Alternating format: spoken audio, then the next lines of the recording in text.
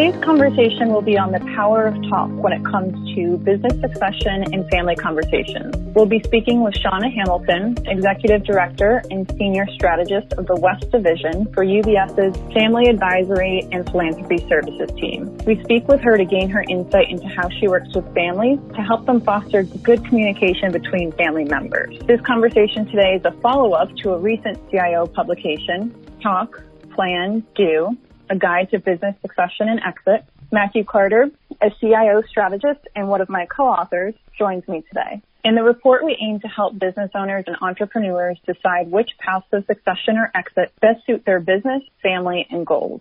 And it explores potential questions to maximize business value and minimize stakeholder tension. Okay, so before we get started today, Shauna, I think it would be really helpful if you could provide our listeners just with a brief description of your role and how you've been working with advisors, clients, and families when it comes to succession planning.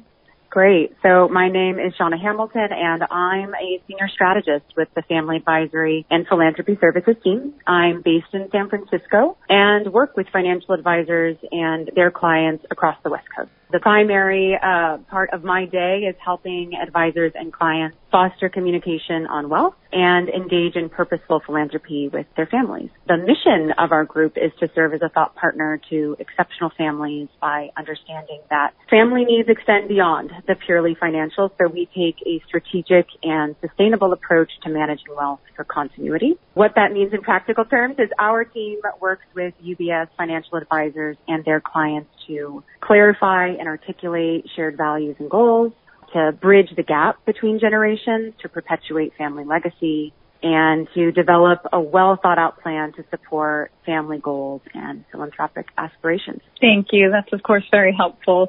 So I guess a lot of what you do is really focused on, like you said, fostering conversations about wealth. Could you kind of start this with talking about maybe why it's important to talk? What's the cost of not communicating when it comes to planning, whether it's business planning or planning the wealth transfers that happen in a family? Sure. You know, the reality is we cannot afford the cost of not communicating. And partially this is based in data and research. So when you dig into a recent study conducted with 3,000 families over 25 years, you find a similar pattern in the research. With almost every family, the first generation earns the wealth, the second generation will enjoy the wealth, and the third generation spends the wealth until there's little to nothing left. So much so that 90% of inherited family wealth is gone by the third generation. 90%, that's significant, right? So if we know these generational trends hold, how do we prevent that wealth dispersion? And how do we keep families connected and vibrant in all of the ways of operating as a family? And so it really comes down to the topic of today. It's family communication. Again, research guides us. It shows that 97% of estate transition failures were due to a few things. It's trust and communication breakdowns. It's inadequately prepared heirs. It's failure to establish a family mission, which that last one was surprising and a little unusual to me. You don't often hear about family mission statements if you're not working in this space. And really only 3% of wealth transition failures are credited to poor legal and tax or investment advice. And so all of this is to say that establishing a routine of regular, well-planned family meetings is a way for a family to not only discuss wealth transitions, but of course business transitions, right? And we typically recommend having a family meeting, at least once a year, bringing in a neutral third-party facilitator. That could be myself or someone on our team or another trusted advisor within the family. And all of this is in service to ensuring that healthy, productive communication is happening on a continuous basis. Thank you. So you touched on business transitions, and that's, of course, that's been the focus of a lot of Matthew's work recently. He's focusing on your business succession and exit planning. So could you maybe touch on some of the conversations that you're helping with families the most when it comes to business succession and exit planning? Maybe what are some of the most challenging conversations that that you see what are the most challenging conversations that you see when it comes to planning for that exit? Sure. Well, there's many. One of the primary conversations, I'll give my top three, if you will, when it comes to kind of promoting good communication within those business succession exits. And, before kind of giving the top three, it's important to remember that, especially in the context of business succession planning, it's important first to talk about the business of being a family before talking about the family business. So from all of our conversations around preparing for business succession, there's a few kind of tips and tricks that we use to guide those conversations. And the first step for that solid communication is to give good consideration as to who should be involved in those conversations around succession, right? And this is where a family meeting can be instrumental. It's making a list of the key stakeholders. It's including family and any relevant business partners and advisors. It's important to think about children or spouses, if they should be in conversations around the business succession, if you should include a third-party facilitator. Another kind of tip or trick or win that we see in preparing for business succession is planning for these conversations as early as possible. Easier said than done, right? So some families are starting about having conversations of business succession, years or even decades beforehand. And starting these conversations early really can help raise up issues, raise up reservations. Communication in any family, is particularly around business, should be continuous, both as the business of being a family and the separate entity, the business, right? Lastly, this idea of a family mission statement is something we promote. It's incredibly profound in connecting families to their values, their guiding principles, which then helps seed conversations around business succession. Oftentimes a family mission statement might be similar to a family business mission statement. They don't always overlap, but sometimes they do. But the purpose of a family mission statement is to the point I made at the top, that it should be distinctive to that family's values and what that family legacy should persist beyond the business. And all of this is as a signal to future generations of how to steward wealth, both for the family wealth and the family business. And we encourage families to use shared values and a family mission statement, not only for business succession, but for philanthropy. So if wealth has been generated from the business, that philanthropy can be an incredible way to connect families, and decide together, communicate, learn from each other, and so on. So I think one of the 3 points that you had mentioned that stuck out to me the most, planning early. When Matthew and I have been speaking with a lot of our advisors leading up to publishing some of these reports, as we're doing research, speaking to the field, that was certainly a very common thing that advisors kept bringing up. It's really helpful if you can plan early. It's really helpful if you can have those conversations early.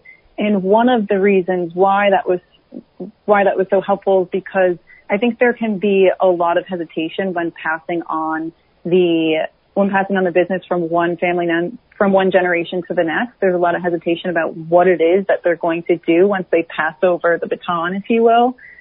Right. So, Matthew, I don't know. I think it would be helpful if Shauna could provide us maybe with some advice on how maybe a business owner can shift the conversation style if they're moving from being that business owner to more of a wealth manager and a mentor for the next generation.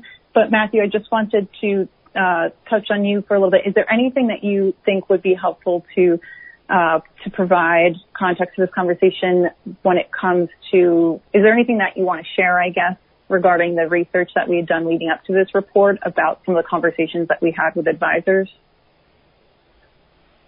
Sure. Thanks to you both. I think the first thing that sort of strikes me from when we've talked to clients and advisors around the world really is that it's helpful to remember that no one family is the same, and no one family business or business within a family is going to be the same.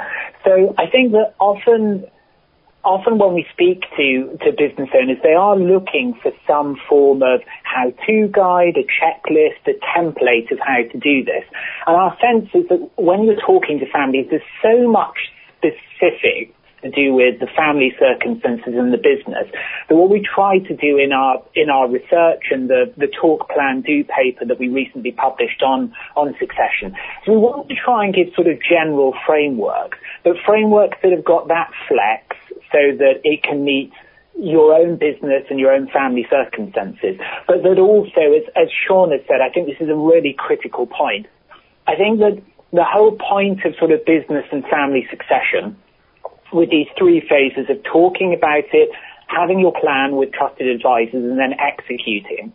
I think one of the things that came out of our discussions is that this is not a photograph, it's a movie. And I think what we found when we were talking to advisors and to business owners, like many of you listening, is that it makes sense for this process to be open and to be dynamic, because the business will evolve. So one needs to be nimble when it comes to the business, but also families are increasingly international. There may be changes in family dynamics, new members coming on board, members leaving. So these plans and these discussions, they need to be a movie with different scenes that moves alongside your businesses and your family's journey, rather than being seen as the static event that you had 10 years ago and you've written it all down and you're done. That's not necessarily going to be the type of approach that really sort of leads to longer term success. And Shauna, it'd be great to get your thoughts on this later, because another big thing that came up when we were speaking to our advisors, whether they're operators of a business, whether they're owners of a business, whether they are responsible for philanthropy, knowing those roles and figuring out where different objectives might come into play is critical. But also a big point that came up as well is, how do you figure out for your family and for your business what is right when it comes to equality versus fairness? What looks equal today may not look equal in 1, 2, 5, 10 years' time. We know that the rates of return and the impact that you might be able to generate, for example, on different types of assets could look vastly different several years down the track. And having that dynamic process is also, I think, from speaking to many of our advisors and to clients around the world, having that dynamic process that's prepared to change and adapt is going to be crucial potentially to longer term success, to make sure that some of these challenges between, say, equality and fairness can be worked out in a way that suits your business, your broader holistic wealth, but most importantly of all, your family. I really appreciated so many points you made, Matthew, especially the comment about a movie versus a photograph. And that's absolutely mirrored in the conversation that we're having, and that this process of continuous dialogue in an intentional way can be transformative to the inevitable conflicts that arise, right? Conflict and tension is inevitable, and so how do we hedge for that? How do we get into a tone and a rhythm of communication for that? And part of that are family meetings. You know, another point that you named that we're also in conversation with regularly is around this tension between equity and equality, or equality and fairness, as you named. And there's real life consequences that affect family businesses, and then how we might work with those families. There's a case that I can share where a dad left the business to one of his two sons, and the family foundation to the other son. And there wasn't conversation prior to the transition. And now there's such tension between the two brothers, partly because they really had different expectations. And one example of how our team worked with the sons was to help the family prepare for future generations and conversations, right? So to point earlier about the dynamism of life, right? And in particular, should the next generation work for any of the family business? And should each get equitable or equal distribution from the family business, say For example, if a family member chooses a career path that doesn't generate significant wealth, should that member get an equitable distribution that fills that income gap, or an equal distribution, the same as everyone else in the family? And, it's not all answered yet, and so much of our work is not answering questions for families, it's helping them to answer these questions for themselves. They are the experts in their family dynamic and their family business. And the goal is always, how do we engage in these conversations before conflict? And of course, all the while setting a tone of open communication for all. And to your other point and question that's incredibly relevant, and always a continuous conversation on roles. What is my lane in the family? What is my lane in the business? And how do we manage that over time? And often a dynamic we see is from the primary business owner, often the patriarch, has to move from a mindset of kind of team owner and operator to a place of a coaching mindset, if you will, team coach. And the reason being that we've seen problems tend to arise when a family business enters a new phase, but the leadership and communication practice remains kind of stuck or static in an earlier phase. So before you make the move from decision maker, business owner to mentor, it's important that you first make sure that you and your successor are very comfortable and ready to make that change. And this is where we come in to guide some of those conversations. And for business owners, we've seen it quite commonly. It can be difficult at first to take a first step into a mentorship capacity. But we've also seen tremendous opportunity, that an openness to new perspectives from the rising generation can help inject new energy. It can inject new ideas and purposes into the family business, different strands of business, if you will.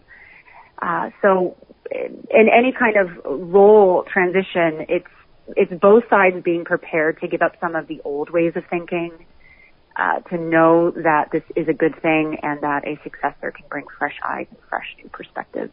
Yeah, I think you hit on a lot of really great points, especially the last about just kind of like changing your thinking. I see the transition out of being a business owner into the mentor kind of like going through, let's say, retirement. It's a major life transition where for years and decades, you've been doing this one role, and it essentially defines who you are.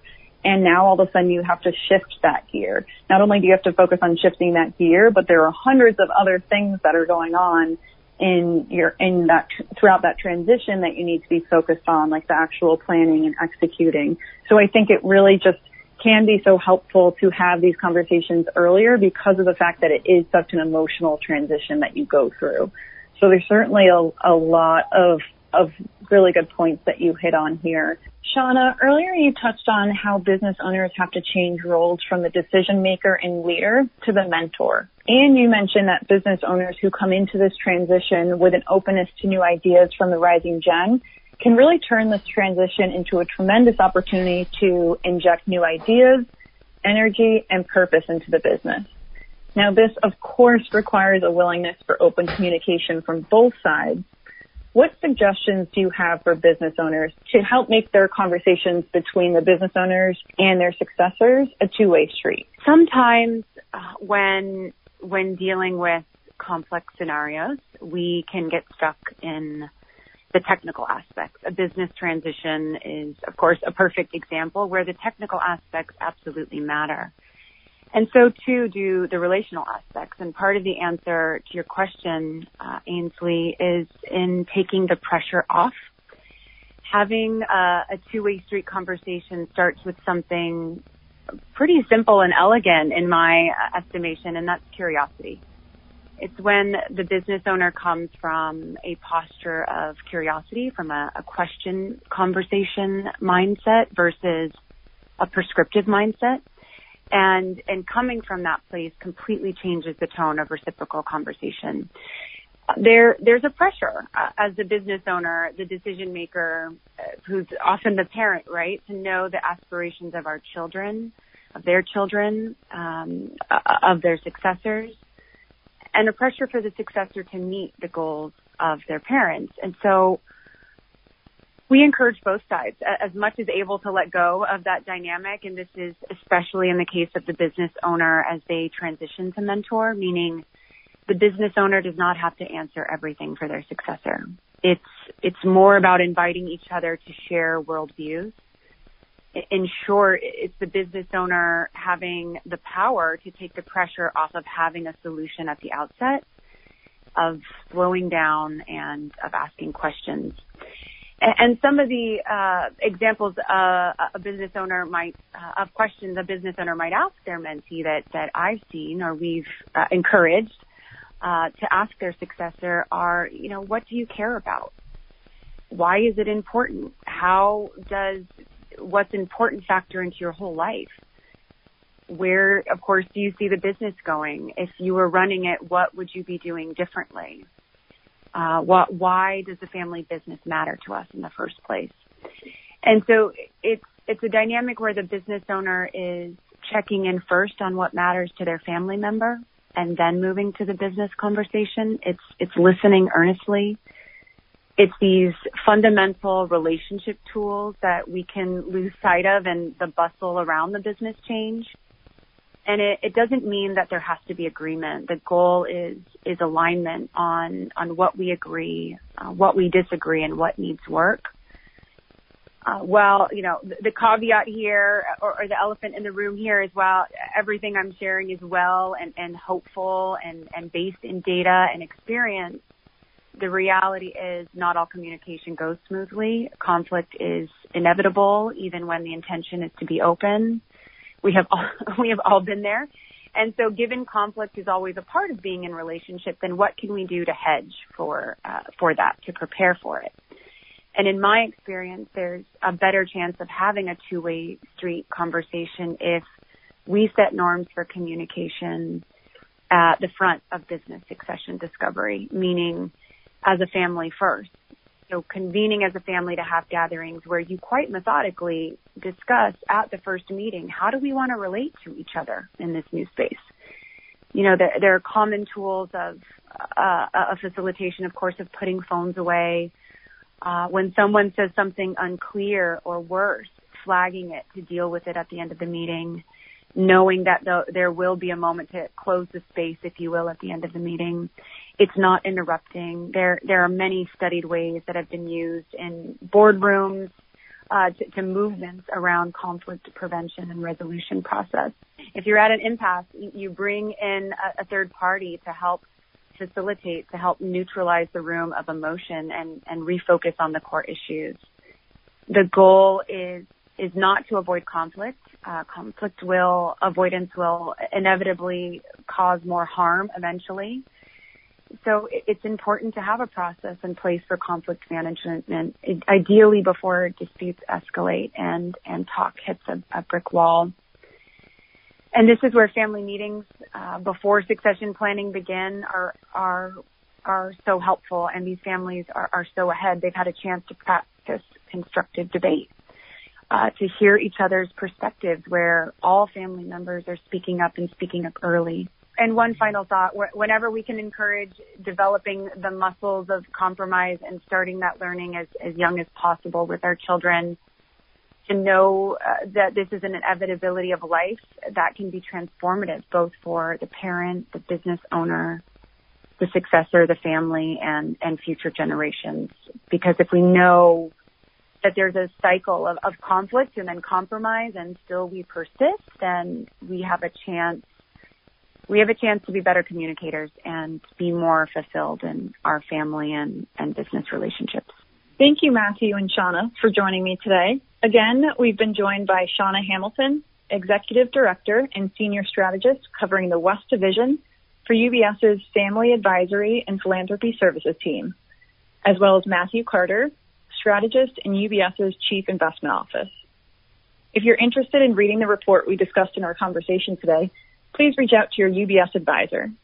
Timeframes may vary. Strategies are subject to individual client goals, objectives, and suitability. This approach is not a promise or guarantee that wealth or any financial results can or will be achieved. Neither UBS Financial Services, Inc. nor any of its employees provide tax or legal advice. You should consult with your personal tax or legal advisor regarding your personal circumstances.